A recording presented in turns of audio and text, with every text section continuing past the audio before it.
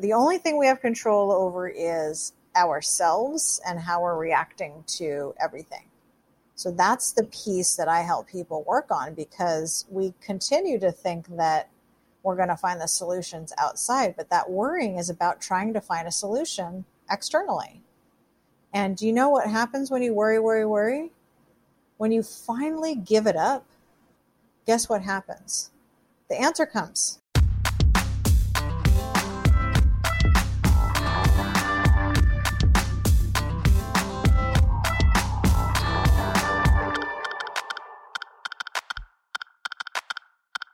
That was from my conversation exploring the walk of life with the Joy Slinger Erin Mac. Erin has been an entrepreneur for most of her adult life and now works with people in a variety of scenarios to help them find joy. Erin's book, Impenetrable Joy, will be available later this year. Erin is an incredibly down-to-earth person and incredibly candid, and we really had an awesome conversation that I'm excited to share. As always, thank you to Mrs. Aarons for the music in today's show.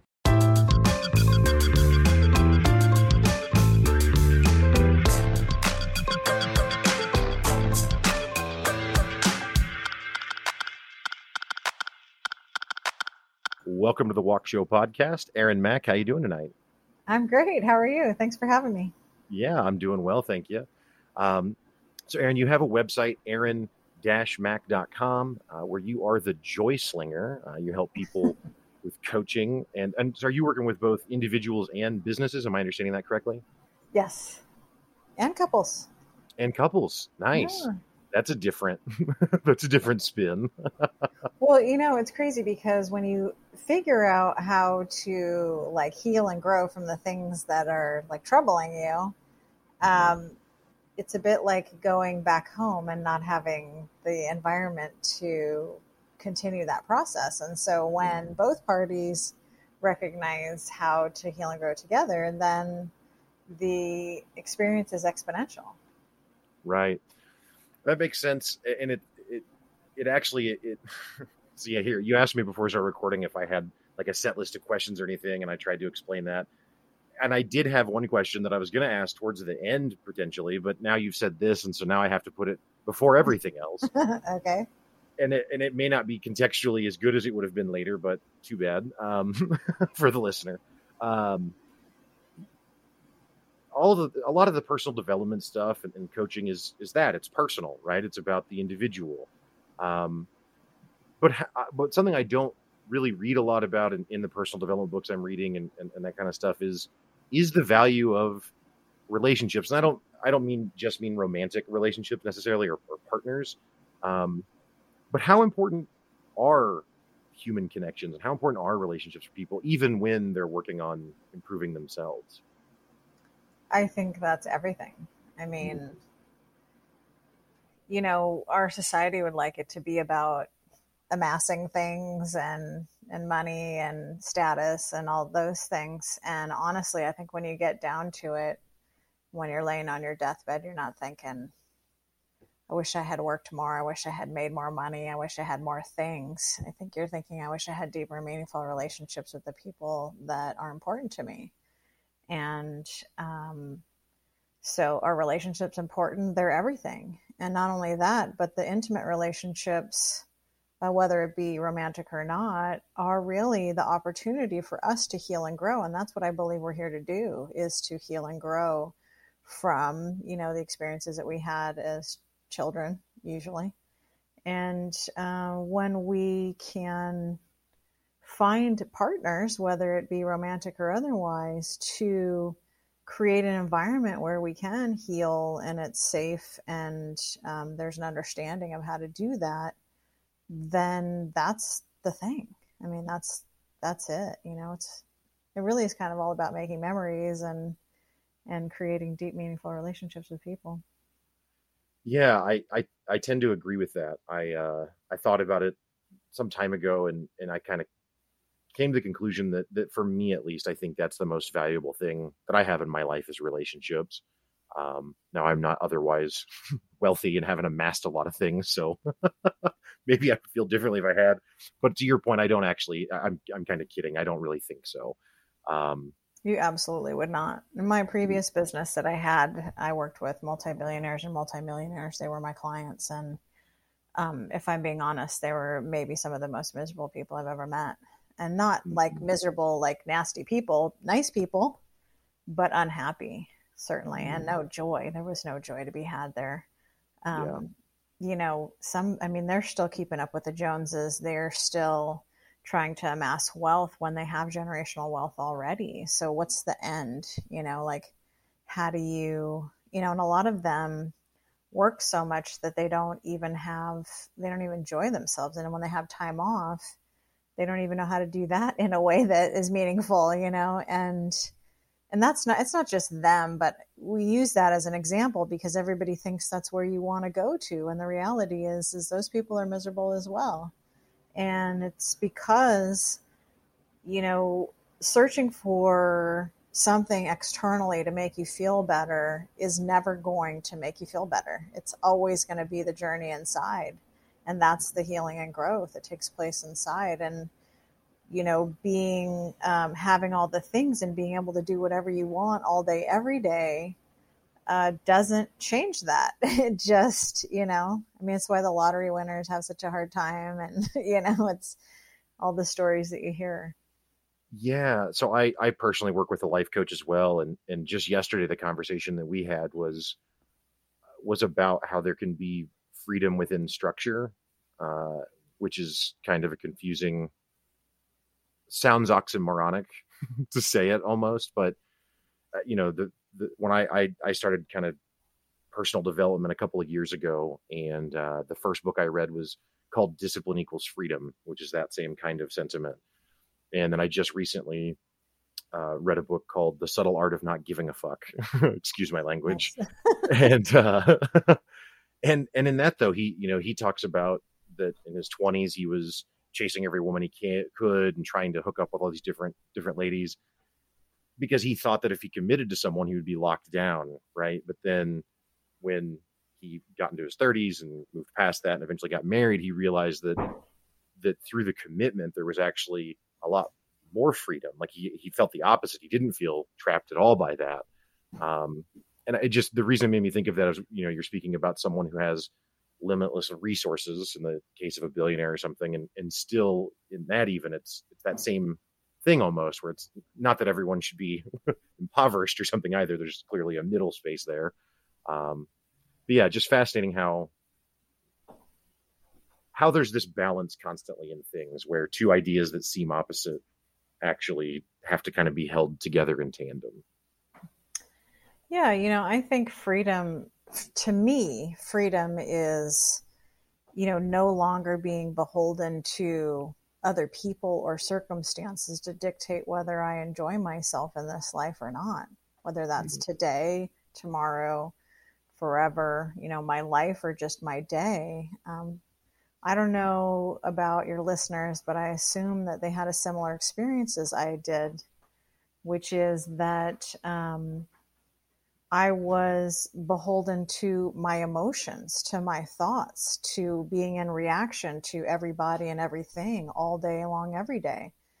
And my life just felt like a roller coaster ride. It was just like, what's this thing I've got to troubleshoot now? And, this client is upset, or this employee, or, personally, whatever. And it was exhausting and super stressful. And when I started to realize that it didn't need to be that way, that I could, of the one thing that I can control is my experience in this life, which is what I help clients do, because we can't, somehow we got the message that we could control people and circumstances and outcomes. And I'm here to say, even with all the things that I believe about, law of attraction and cause and effect and all those universal laws that I do agree with, we cannot dictate outcomes. But the idea that we can has got us in this hamster wheel, because it's like, our mind is thinking, if I do this, this will be the result. But we don't ever go back and go, wait a minute, my formula didn't work. I did this and this result was not what I wanted. And then the roller coaster ride is the experience of not getting what you want, needing people and circumstances to show up a certain way so that you feel good.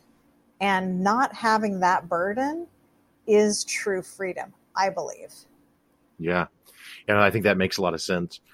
So obviously I want to talk about your coaching and those ideas that you're sharing and promoting and helping people to learn.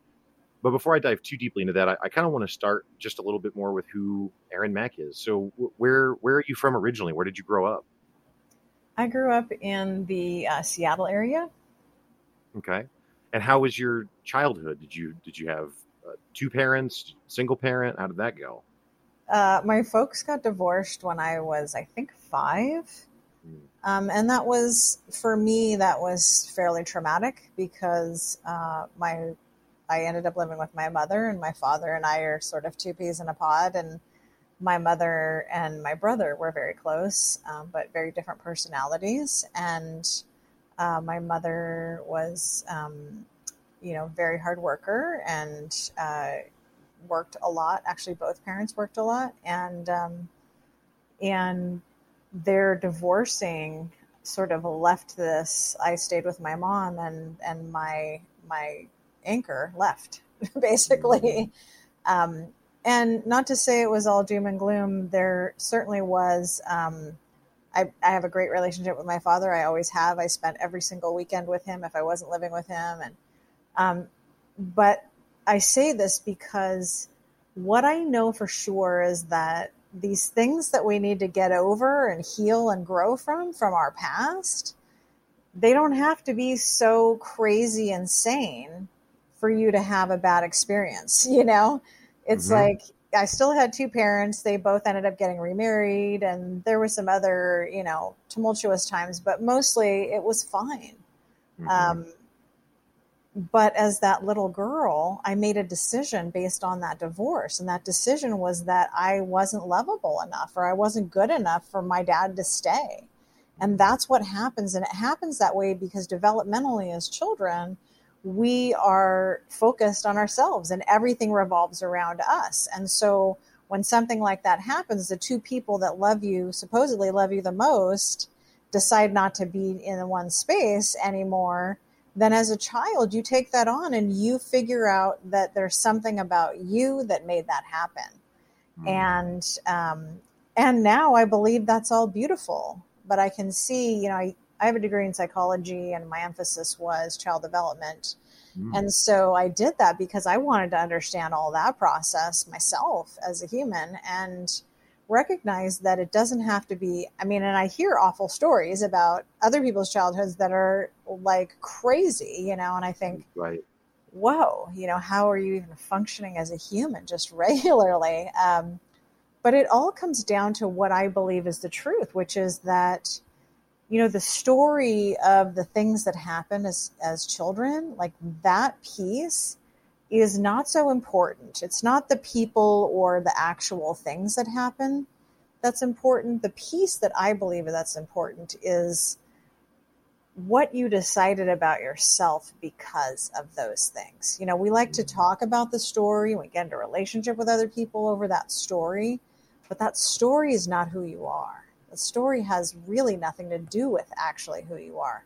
It was the experience that is leading you to this path of healing and growth. That's what I believe. Yeah, it's interesting who you say that. I was talking with a psychologist recently, and he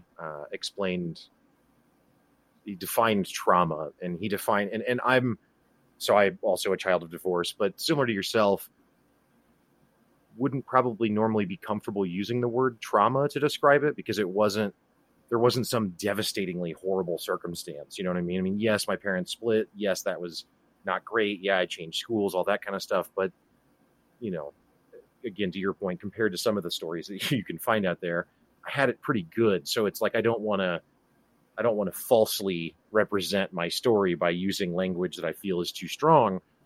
And the psychologist I was talking to said, well, trauma is really defined as when the events of the world don't reconcile with your expected outcome of the world, right? And so those things don't match, and that there then is traumatic. And so I thought that was a very interesting definition. And I say interesting, I don't mean that he made it up, but just simply I had never really heard it explained that way. And when he explained it that way, that did make a lot more sense as to like, oh, well, yes, I didn't suffer some horrible abuse or something, but certainly my idea of how the world was going to work shifted pretty dramatically when my parents got divorced. Um, and I think that's kind of what you're speaking to as well, is just this idea of an experience happens that leads you to have to, as an individual, to draw conclusions about yourself, and then those can carry on for a long time, not really ever looked at again. Does that sound right? Yeah, 100%. Yeah, it's you have this experience and you have it at a young age, so you don't recognize that that's the experience you're having, and you can call it trauma or you call it whatever you want. It's a Mm-hmm. story about the things that happened, and they didn't feel good. Some of them felt fine. Most of the ones that we glom onto are not the good feeling ones.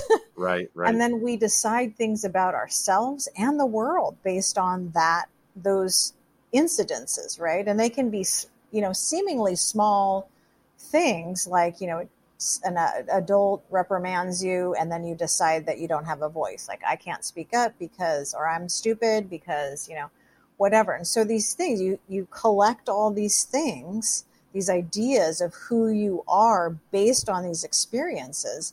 And then often they just get left alone. And so from those experiences, what happens is you create a filter or a lens in which to see this world. And so that narrows what's possible. Those experiences tell you what's possible.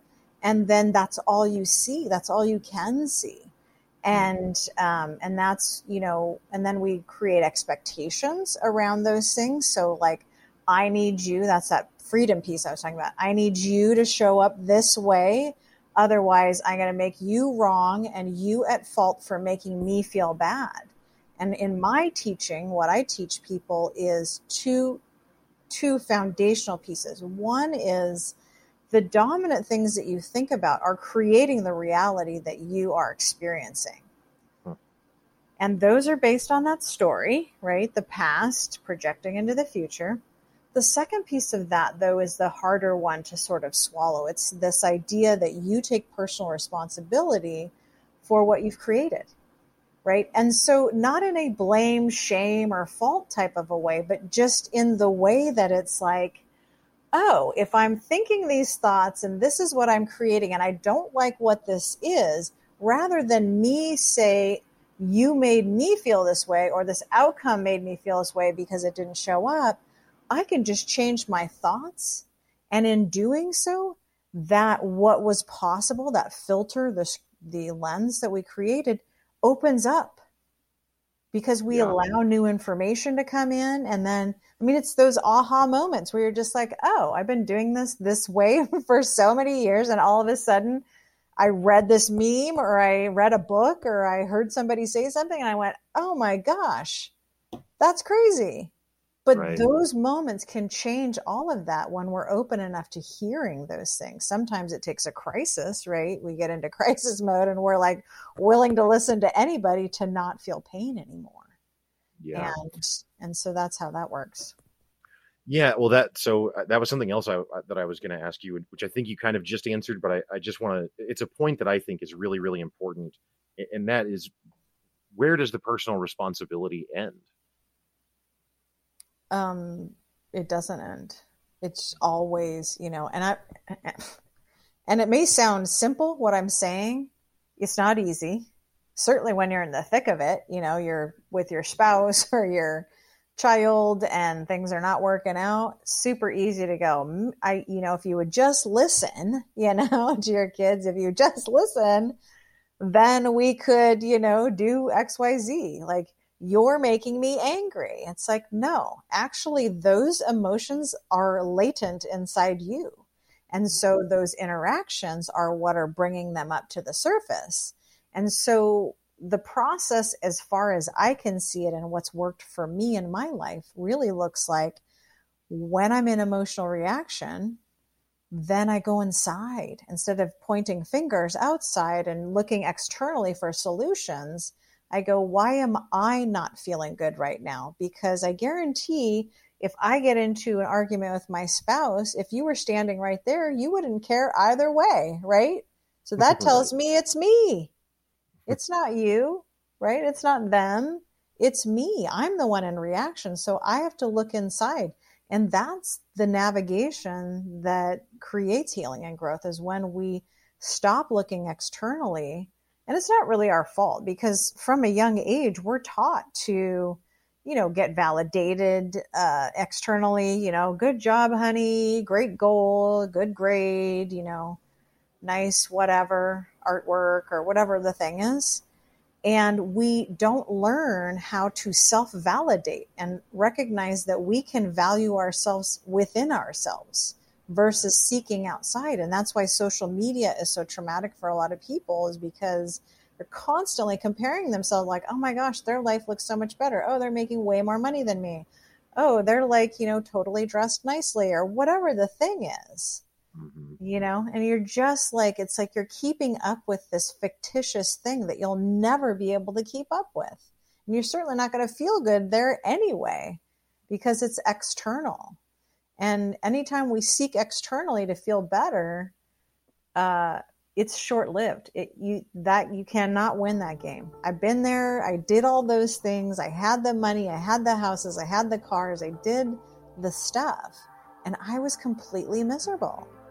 And so for all of you out there that are chasing these external things to feel better, you'll never get there. I was killing myself. I was doing triathlons.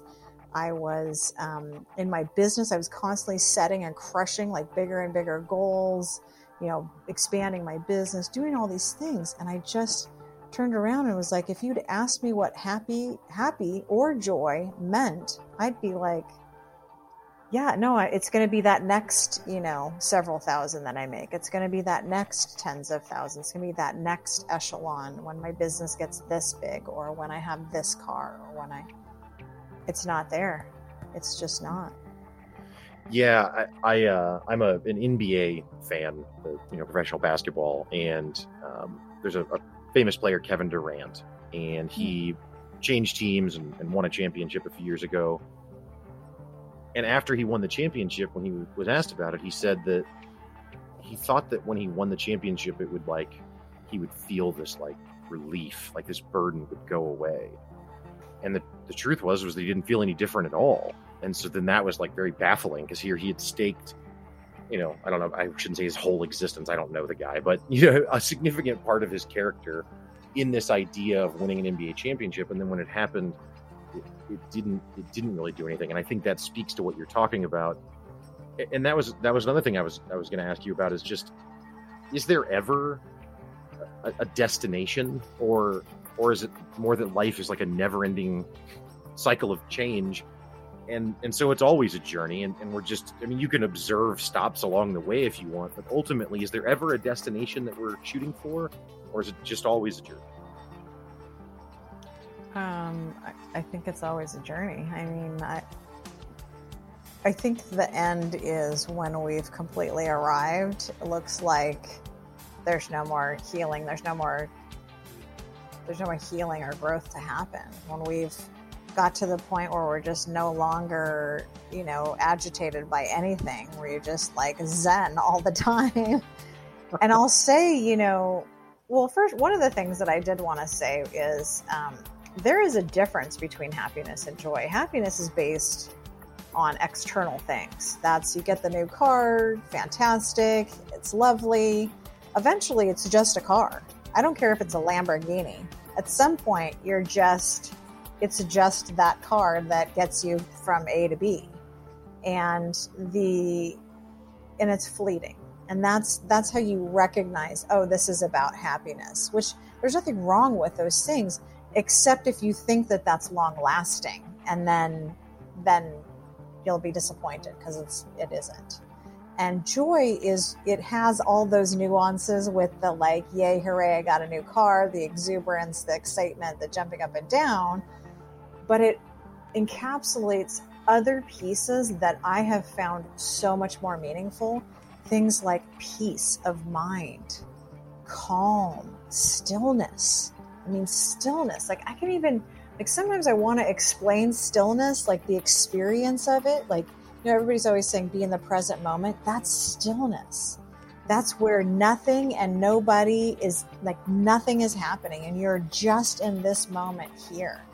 And it's such a beautiful experience. So much better than jumping up and down. So much better than the new car. It's like, wow, it's quiet and everything is right in the world in those moments.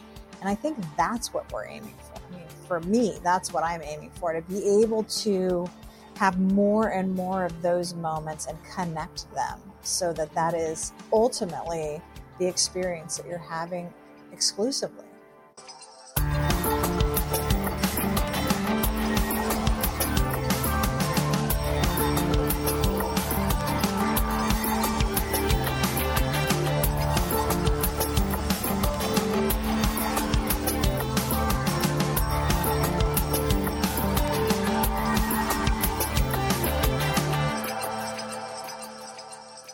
A couple of years ago, I read a book called The Miracle Morning, which in a nutshell prescribes a daily routine of reading and journaling and meditating, exercising, visualizing and affirmations. You had a recent blog post where you talked about meditation, reading, and visualizing. And I just wondered if you could maybe elaborate on how those are powerful for you and why those are important practices for you. Yeah, I'll tell you that meditation took me a very long time to navigate because my mind was so busy. For my purposes, I believe meditation is the quieting of the mind. That's that peace of mind where you can be silent and be okay. And that process took me some time because again, just externally trying to come up with all the solutions, couldn't stop overthinking about everything, every decision I needed to make or whatever. That experience of being able to do that is huge. I think that having a practice that you are committed to first thing every single morning just starts the day off absolutely in the right spot. For me, my practice is a meditation visualization. I do a walking meditation, which happens to be with my dog, where I'm listening to something that speaks to me on a deep level. And then at some point throughout the day, I like to do it in the morning, but I don't always have time. I like to read something that speaks to me on a very deep level. And what I mean by that is not, although I love, comedy and things like that, I think those are great tools as well. When we read something that speaks to us on a very deep level, then we are connected and aligned with ourselves. And because of the work that I do, I'm holding space for people to be able to express themselves. And as you said before, like be very personal about, things that are not always wonderful. And so I need to create a safe space that is calm, welcoming, supportive. And so for me, because there's so much resistance outside of, their society and, your family and all the things that could happen within a day, I need to create that space within me so that I can hold space for other people to heal and grow. And so that practice speaks to me. That works for me. Yeah, I will just admit to you candidly here that like when we first started recording, I was like, oh man, I wonder if I'm being like a little bit too energetic or something. Because you're just very, very calm. But now that we've been talking for, half an hour or so here, and now I don't feel that way at all. You just have this very calming quality to yourself in the way that you carry yourself and the way that you talk. So you're doing a very good job of creating that space. and I'm not even a client, so I'm sure it only improves.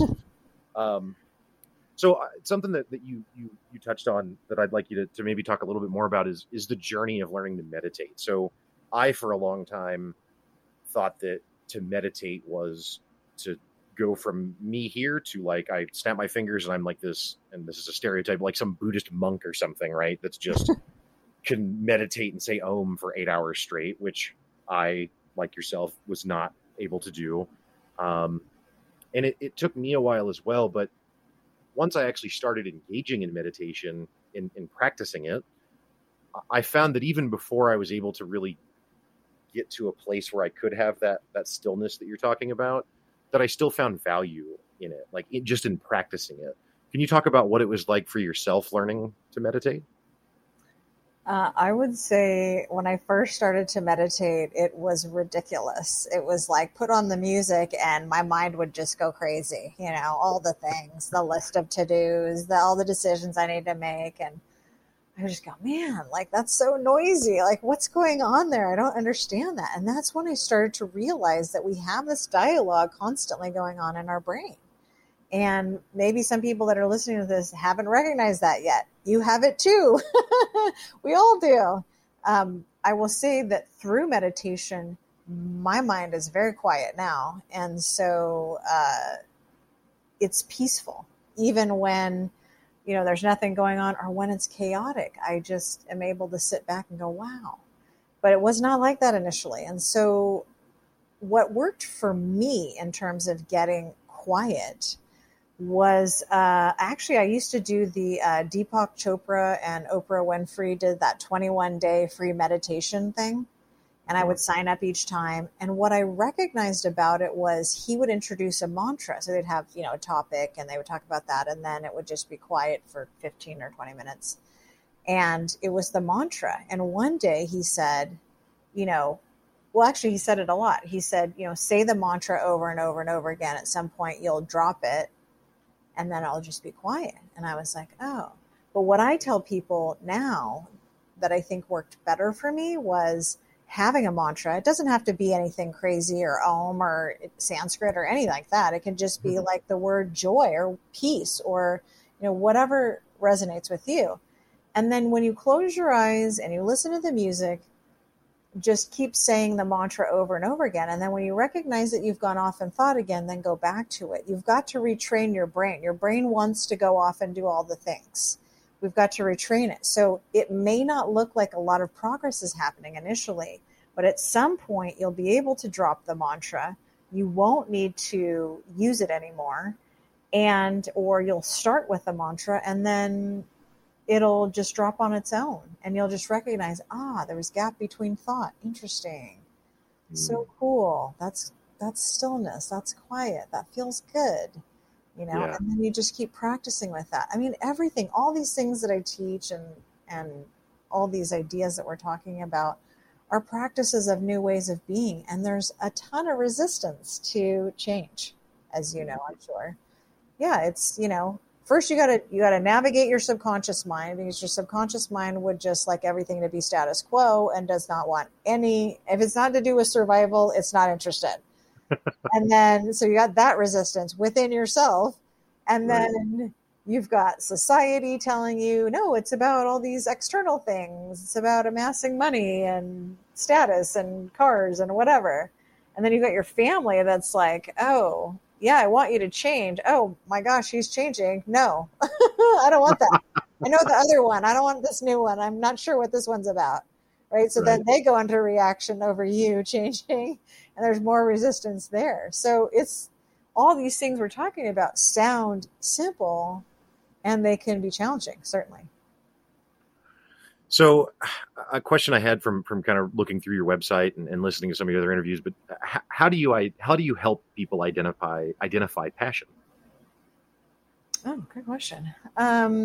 So passion looks like that thing that you do where you completely lose yourself and time, where you're just like, oh, wait, 4 hours went by and I was, drawing, or I was, we like to think it's always these things like, from elementary school or from, high school or whatever. Like I was really good at sports. I was really good at art. I was really, and some of those things are true. And yes, those are, passions. And there's not just one, but it's the thing that fills you up, like where you get lost in it and you're just like, wow, that felt so good. Sometimes for some people it's giving back, it's helping volunteer with a nonprofit, or with, mentoring, or, it doesn't always, I truly believe that every person has a unique offering for this world based on their experience, their personality. And I think, for me, like, I'm excited. I can't wait to see what everybody's is, like go after it, go after these things. Even if it's, if you like to sing, then take lessons and just see where that leads. Does that mean you're going to be a professional singer? I don't know. But if you enjoy it, then I'm all for doing everything that feels good as Right. often as you possibly can without, we have some responsibilities, but, certainly spending the majority of your time with people that you like, talking about things that are important, doing things that matter, and that can be so many different things, fishing or going on a hike, or, I would just recommend for everybody that being out in nature is, I don't know very many people who go out in nature and come back and go, man, that was a waste of time. Yeah, right. You're right. Yeah, you're absolutely right. I always feel good. Yeah, I live by a nature trail, and I similar to you, take my dog on a walk each morning and kind of do a walking meditation as well. And yeah, it's not like deep in the woods or anything. There's still neighborhoods kind of around, but there's trees lining the little walkway and that sort of thing. And yeah, I find it very refreshing to go there, even if it's not, you don't have to go on a 10-day retreat or something to No, to experience a little bit not. of nature. What's crazy too is I recognize as I continue to evolve with my practices and, everything that I teach, I'm doing in my life too. Like I haven't arrived anywhere really, other than I do have a sense of freedom because my mind is so much quieter now. And I have reconciled some of my past experiences. Yet, just over the last couple of weeks, actually, something came up where I was like, man, I thought I was done with that thing. I guess not. Here it is again. Cool. Didn't feel very good, but knowing a process to navigate that is so much. I'm not going to say it didn't feel better because I know the process, but I do recognize that, even now after all this work, I still wanted somebody else to be responsible for my experience. And I was like, no, can't go there. No, still you. And so it's just, we just keep working on it. And people, everybody likes to use the word trigger, but, things get poked at, in certain situations, especially when it's around people that you really love and care about. They're intentionally there. Like, that's your soulmates. All the people in your life that are helping you go into reaction, those are your soulmates, so that you can ultimately get to the number one soulmate, which is yourself. Like, this is the relationship that you're working on in this lifetime, is the one with yourself. Yeah. I think that's really powerful. I'll ask another question. Do you think that worrying is ever useful? No. Okay. Go ahead. Did you want me to elaborate? You can. I also asked kind of a closed question, so that's fair. But yeah. No. It is possible to not be in reaction. So I call anything that doesn't feel good is a low level emotional experience. That would be literally, anger, stress, anxiety, overwhelm, worry, depression, all of those things. And I'm not saying there's not some chemical stuff going on. There is. Those also, I believe, can be fixed through different thinking. And sometimes we need some professional help in terms of, medication, at least temporarily, so that we can do the healing work and move on. But I don't think those are lifelong things. Like, there's no deficiency in Prozac in your body. Right. So, there is something going on that needs attention, whatever that is, and healing. Yeah. I think cognitive behavioral therapy would agree with you, right? But Yeah. And so worry is, again, it goes back to that whole thing. It's like needing something, person, situation, outcome to be a certain way. So what are we? We're, as my boyfriend likes to say, future tripping, right? We're future tripping and deciding all the different scenarios when we have zero control over that, like nothing. Mm. We have zero. The only thing we have control over is ourselves and how we're reacting to everything. So that's Yeah. the piece that I help people work on, because we continue to think that we're going to find the solutions outside, but that worrying is about trying to find a solution externally. And do you know what happens when you worry, worry, worry? When you finally give it up, guess what happens? The answer comes. So Right. why spend all that time worrying and doing all the scenarios of what's going to happen when you don't know what's going to happen? And so then you just go, okay, I have a tendency to worry, or I have a tendency to have anxiety, I have a tendency to be stressed out. That's not true. Whatever the language is that's going on in my head, I've decided that's not true. I'm going to let it go. And what I usually say to myself, this is my new thing, is like, do you like the Beatles? Mm-hmm. Yeah. So I just say, let it be. Mm. Sometimes I have to sing the song, but let it be. Yeah. There's nothing you can do about it. There's no worrying that's going to change the outcome, that's going to create the solution.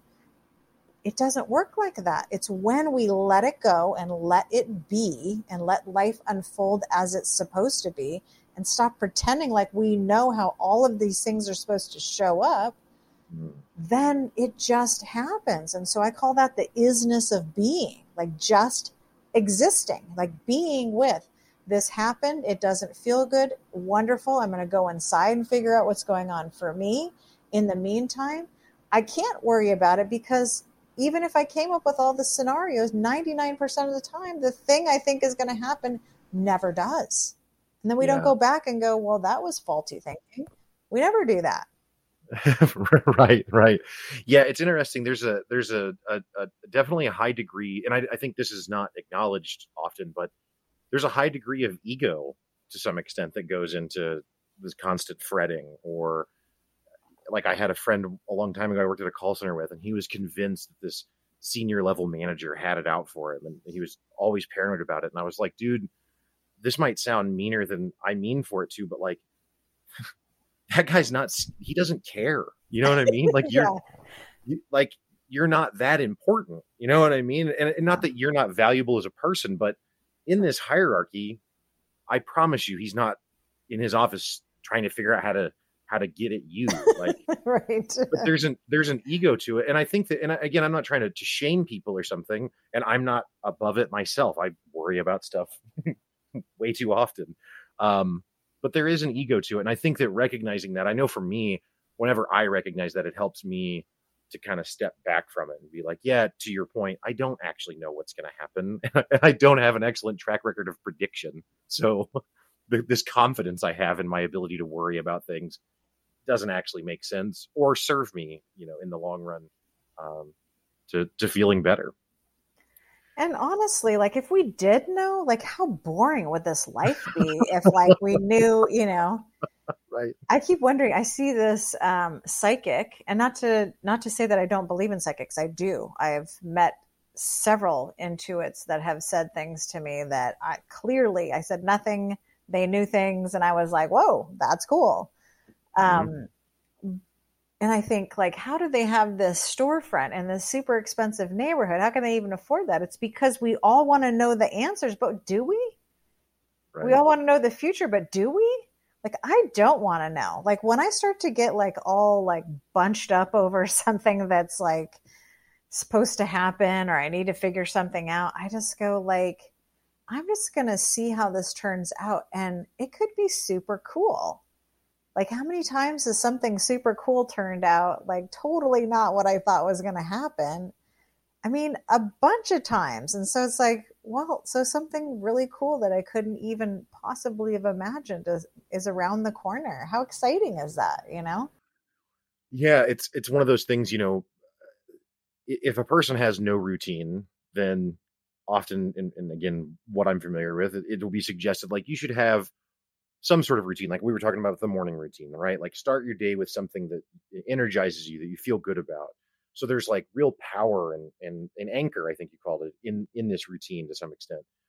But then on the flip side of that, and this goes back to what we were talking about at the very beginning, when someone feels like their life is just a routine and they know what is going to happen tomorrow when they wake up, they're going to go to work and they're going to get off and they're going to have to go pick the kids up and they're going to come home and have dinner and then they're going to watch a show and then go to bed, and they can just see this cycle repeating forever, to your point that you're just making, that then causes this level of misery, right? And so yet again, and to your point, so if someone can actually feel like they can predict their life, I think, yeah, they do think it's horribly boring. Um, so yet again, it's that dichotomy where it's like a routine is essential. At the same time, you don't want your life to just be a routine, because then it loses meaning or excitement or thrill, or I don't know what word to use, but Yeah, I mean, I think if your life is, going to a job just to make money, that's not a good exchange of time. I mean, mhm, we're supposed to spend, which I am absolutely against, 8 hours a day, right? I mean, if you got 24 hours and 8 of it's supposed to be spent doing working, 8 is sleeping, you have 8 hours to cram the rest of your life in. Like, I don't think that's a good, unless you're going to someplace and doing something that has meaning and purpose for you and others, not just you, but others as well. mhm, Wonderful. That's a good exchange. I always think, like, when somebody asks me to do something, I'm like, I think to myself, is that more important than me spending time with my child? Is that more important than me spending time with my significant other? And then I decide whether it is it going to be impactful for other people? Am I going to be in service to other people? Is it going to have purpose and meaning for me? If it's not, then it's not a good use of my time. And right, or is it bringing me joy? I mean, I am the joy slinger, so, like, it's yeah, on the forefront of my mind at all times. Like, is this bringing me joy? mhm, And I've literally cut out, all kinds of busy work in my business because I'm just not willing to do those things anymore. And I just feel like if I hold this space, and this is probably going to sound crazy to some people, but what I've recognized over the last 2 years is when I get super aligned with my message, my service to others, my purpose and meaning, and my joy, and just focus on those, then my business does great. But we're so consumed with trying to control things. right, All I'm saying is put your foot a little bit over the edge, get a little bit uncomfortable, and recognize that there's freedom in that. There's no freedom in taking the safe route, unfortunately. mm, But there is freedom in this other. It's not unsafe is the thing. So we think it's unsafe, but it's not unsafe. It's just deciding, getting intentional. Like, I was, I had been consulting businesses for 16 years, business owner, very linear people that own businesses and are all about the bottom line. Leaders, and I go completely this other direction. And at first I was like trying to straddle both of them. And then I realized that is not my passion anymore. Can I mm, help you build your business? Absolutely. Do I want to anymore? Not so much. What I really want for you is to heal and grow. And then your business, guess what? Takes off. The things that you want to do, they take off too. And you have mm, purpose and meaning. Like, that's important. Making more money. I mean, if you're in poverty and you need to feed other people and you're responsible for that, then yes, that's important. However, in the meantime, everybody's also busy, which I think is like just the biggest distraction these days is like, oh, I'm so busy I couldn't possibly, whatever. And I'm like, my clients come to me and they're like, oh, I'm so busy. I was like, why? And they're like, what do you mean? I was like, why are you that busy? I mean, like, I had I had a client show me their schedule. He's like, I'm not quite sure if you're going to like be proud of me or like have some other reaction that's not favorable. And I was like, Well, show it to me. So he showed it to me. He literally had like every moment scheduled out. It was all pretty, different colors and all. And then I was like, Mm, wow. I said, do all of those things bring you joy? And then he was like, well, most of them do. And I was like, oh, doing paperwork and your billing and things, that brings you joy? Well, not so much. I was like, oh, this other thing, like having this, trying to hire people, that bring you joy? Well, no. I'm like, you have, 50 people working for you. Somebody else can do those things, literally. right. Like you can afford to pay somebody else to do those things. Why are you still doing them? And why is your schedule so busy? Like, we need time for stillness. We need time to be in the present moment. And when you're in the present moment, that's not an action taking thing. That's a sitting Mm, still for a minute. You got to recharge all day long. There's just so much beauty in this world to experience. And if you don't ever slow down enough to see it, that's what I call a waste. yeah. How often do you consider your own mortality? Huh. Interesting. Nobody's ever asked me that question before. I think I probably think about it daily. Mm, Um, Certainly COVID was helpful in that for a lot of people. yeah. For me, what I think is, I think that if I was to go right now, it would be fine. I used to worry like what's going to happen to my kid and all these things. I don't worry about those things anymore because I truly believe that everything is in divine order at all times. And Mm, there is an order to this life. And I can't possibly know what it is. I'm constantly telling my clients, like, how do you know what's the best route? How do you know what's the outcome going to be? How do you know? And they go, yeah, I guess I don't know.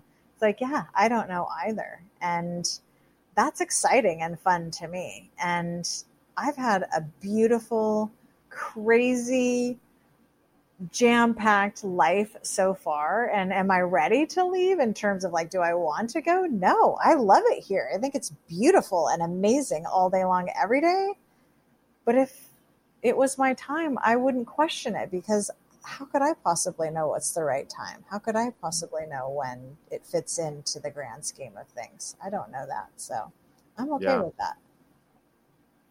Yeah. Well, yeah, I know that's kind of a heavy question. But at the same time, I think that it's something that, at least in the, American culture, that's not really talked about a lot. It's like you said, No. COVID definitely brought it to the forefront.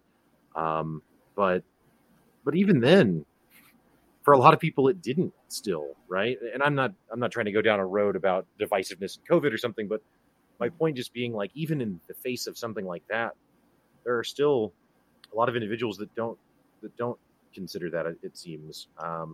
Well, the It, reason that COVID was such a big deal was because there was the death piece attached to it. right, Like right, people died, and I don't yeah, believe it's awful. I mean, I feel bad for people who are left behind that are suffering.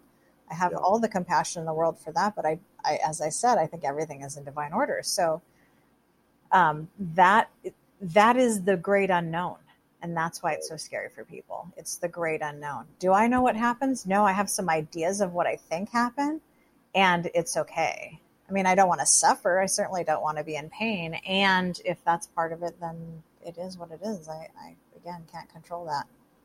yeah. I went to a when I was in junior high or middle school. I went to a Lutheran middle school, and my parents were otherwise not religious. I went there because it was a small classroom sizes and that sort of stuff. And I definitely became indoctrinated and became a Christian at that period in time. And then after middle school, went back to public school and kind of shifted back away from the religion. And then in my 20s, I was like, I mean, if you would have asked me, I would have told you I was an atheist and I was super anti everything. And now in my 30s, like I find myself, I still wouldn't consider myself a religious person by any extent, but I land where you just said, which is like, I have no idea. So while I don't necessarily know that the heaven and hell thing is there, I also can't be so arrogant as to say that I know that there's absolutely nothing, because I don't know, and I've never met anyone that can tell me from their own experience, right? Yeah. So yeah, it's interesting how that shakes out. Um, do you think that is there anything more powerful than belief, like Yeah, desire that's a good. or Well, I think that, hope comes from like faith that this oh, world is a good place to be, and so in terms of that, I do believe that it's super powerful. I haven't myself had any experience with suicide or suicidal thoughts or anything like that. And I do have clients that do have that, and have people in my life personally that have gone through that. And I think that those experiences are related, that to the lack of hope. And when you don't have some understanding that this is actually, like, I believe the universe, this whole thing, and whatever the powers that be are, I don't know what those are exactly either. I do believe they are supporting us in this process of understanding ourselves on a deep level. Um, and I've sort of always thought that, even as a kid, even though I was raised Catholic. And if you'd asked me what I thought about some of the things, they were very contradictory, mm-hmm. uh, and um, and confusing for a child, honestly. And so, but it did teach me something. And my grandmother played a real part in that too. She was a devout Catholic, and I had never met anybody who was more devout than her. And I was just in awe of just the faith that she had, that was the right thing for her. Mm-hmm. She wasn't arrogant in thinking that it was right for everybody, but it was Mm-hmm. right for her. And she was all in, 100% in. And I always would think to myself, like, man, if I could just be all in on just anything, wouldn't that be great? And I feel like I'm Right. all in on this, that we're here to heal and grow, that the universe has our back in terms of supporting us in that. And ultimately, as humans, we're all connected. We all are very much alike. We're so much more alike than we are different. We tend to get divisive and try to figure out, like, why I'm better or different than you. And the reality is, when it comes down to it, again, deathbed, I don't think there's a soul that is on their deathbed not thinking to themselves, I wish I had more deep, meaningful relationships with the humans in my life that matter the most, period. Yeah. And I think that's this whole universe, like everybody, every country, every human innately feels that way. I could be wrong, and if there is somebody out there that doesn't feel that way, let me know. I'm happy to hear. Yeah. No, I couldn't agree with you more. The divisiveness in at least the United States, certainly that we see now, the polarization is kind of appalling. And what's crazy is that when I meet people who have I'm using air quotes that only you can I can see right now, but that have these supposedly like completely opposite worldviews, if I actually sit and talk with them, exactly what you just said is true. Like, we're a lot more similar than we are different. Now there's some beauty in the nuance, right? Like, they're like the little subtle differences that we have are really cool, but they're also not the majority of what defines us, right? Like, everyone wants to feel loved and safe. Everyone cares about their family. You know what I mean? Like, there's a lot of common values that we all have that unite us, and I almost feel like it's become cliche for people to say that statement, that like there's so much more about us that's similar than different, but it's true. And that's why I love, frankly, hosting this show, because I like talking to people from a wide variety of backgrounds and showing that no matter where you come from or what you do or whatever, like, we're all people. And I think that matters. And I don't think I'm ending the polarization by having this show or something. I don't mean that, but just yeah, it's I would beg to differ, certainly. I mean, I think part of the issue, I think, for most humans is that we just don't get enough feedback about how wonderful we are. You know, we get a lot of feedback about, you know, how we didn't make the mark and all the other things, and that's okay too.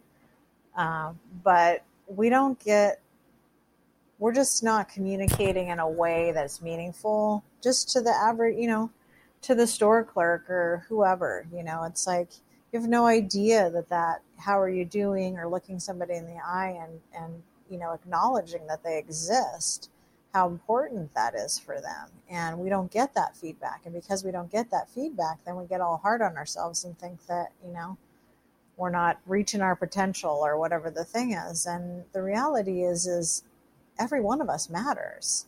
And one of the things that I recognize that I always talk to my clients about is, and I'll often tell them over and over again, you need do nothing to have value. You don't have to have degrees or certifications or even have goals. The mere fact that you exist is enough. And I know that flies against, you know, everything society would tell you is the case, but we came from something, whatever made all of this grandiose adventure that we're on. Why would that whatever not make us part of the magic and power of what created us? Like, why wouldn't we be, you know, like Carl Sagan says, you know, we're star stuff. We are. Every single one of us. We all have value just for existing. So I'm not saying, well, I might be saying, you know, I'm not a huge fan of goals anymore, if I'm being honest. I mean, there are things that I'd like in my life, but do I need to have them in order to be in joy? Absolutely not. And secondly, do I need to prove anything to myself or anybody else? Absolutely not.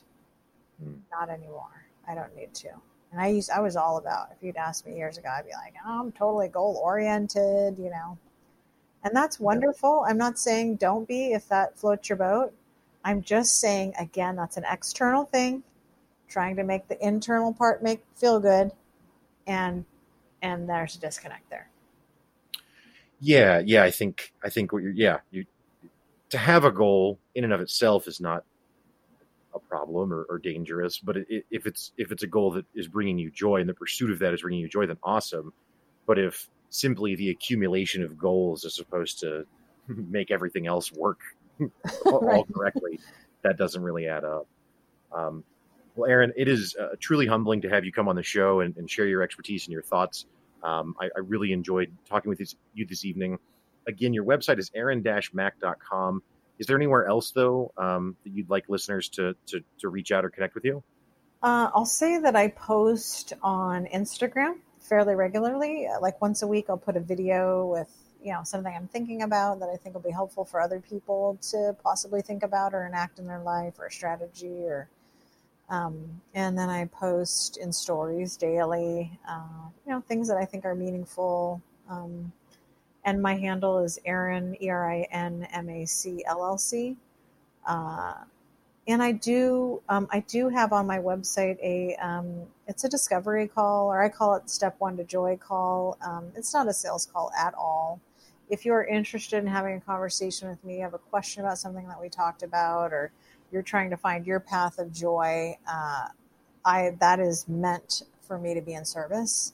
And so if you want to sign up to do that, please do. I would love to be of service in any way that I possibly can. Awesome. Well, I will make sure and have links in the show notes to your website and to the Instagram as well, and people can just click directly on it there. Again, Erin Mac, it's been a real pleasure. Thank you so much for your time. Oh my gosh, thanks so much for having me and for having these platforms to talk about these important things.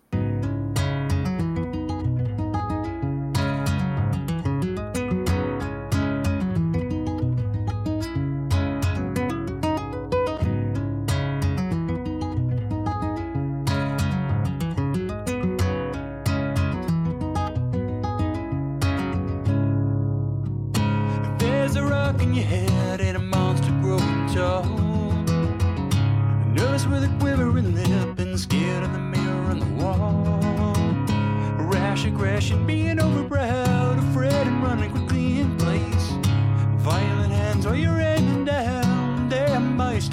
praise. How dare you knock around? How can you sell your people out? Why are you cold and trill? Why do you sell the boy like kill?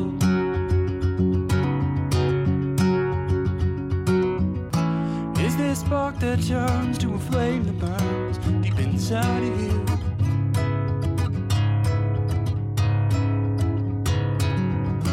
Is there a stream that's bound to a flood that drowns the good inside of you?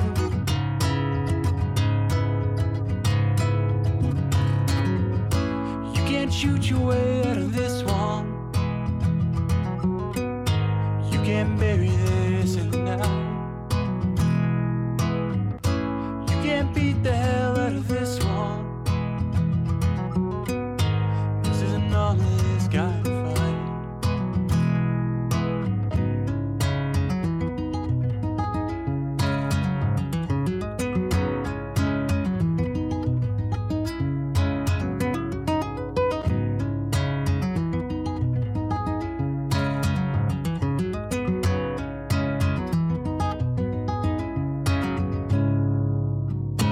There's a beast in your hand while you're shackled to the wall. A fiend that needs to be fed around the clock while you grow. Burn your bridges around the town, red in the ocean's wake. Stripping the bones like a rabbit hound. Madness stains your bitter face. How are you when no one's around? Why are you taking it lying down? When will you climb out of the hole? Aren't you busy? Don't have control.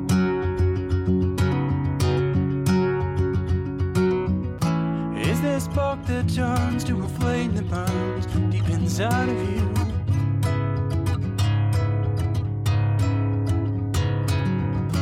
Is there a stream that's bound to a flood that drowns the good inside of you?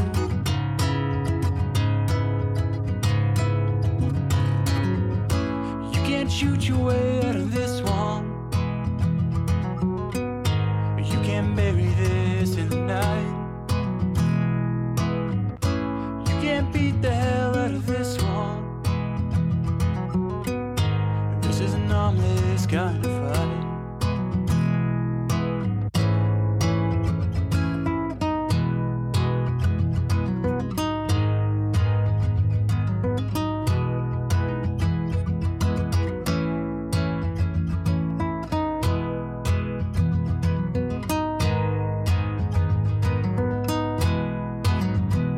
Well, that's all for the show today. Thank you so much to Erin Mac for being a guest and sharing your insights. I also want to thank Nisha Zarins for the music in today's show, and last but not least, thank you, listener, for listening.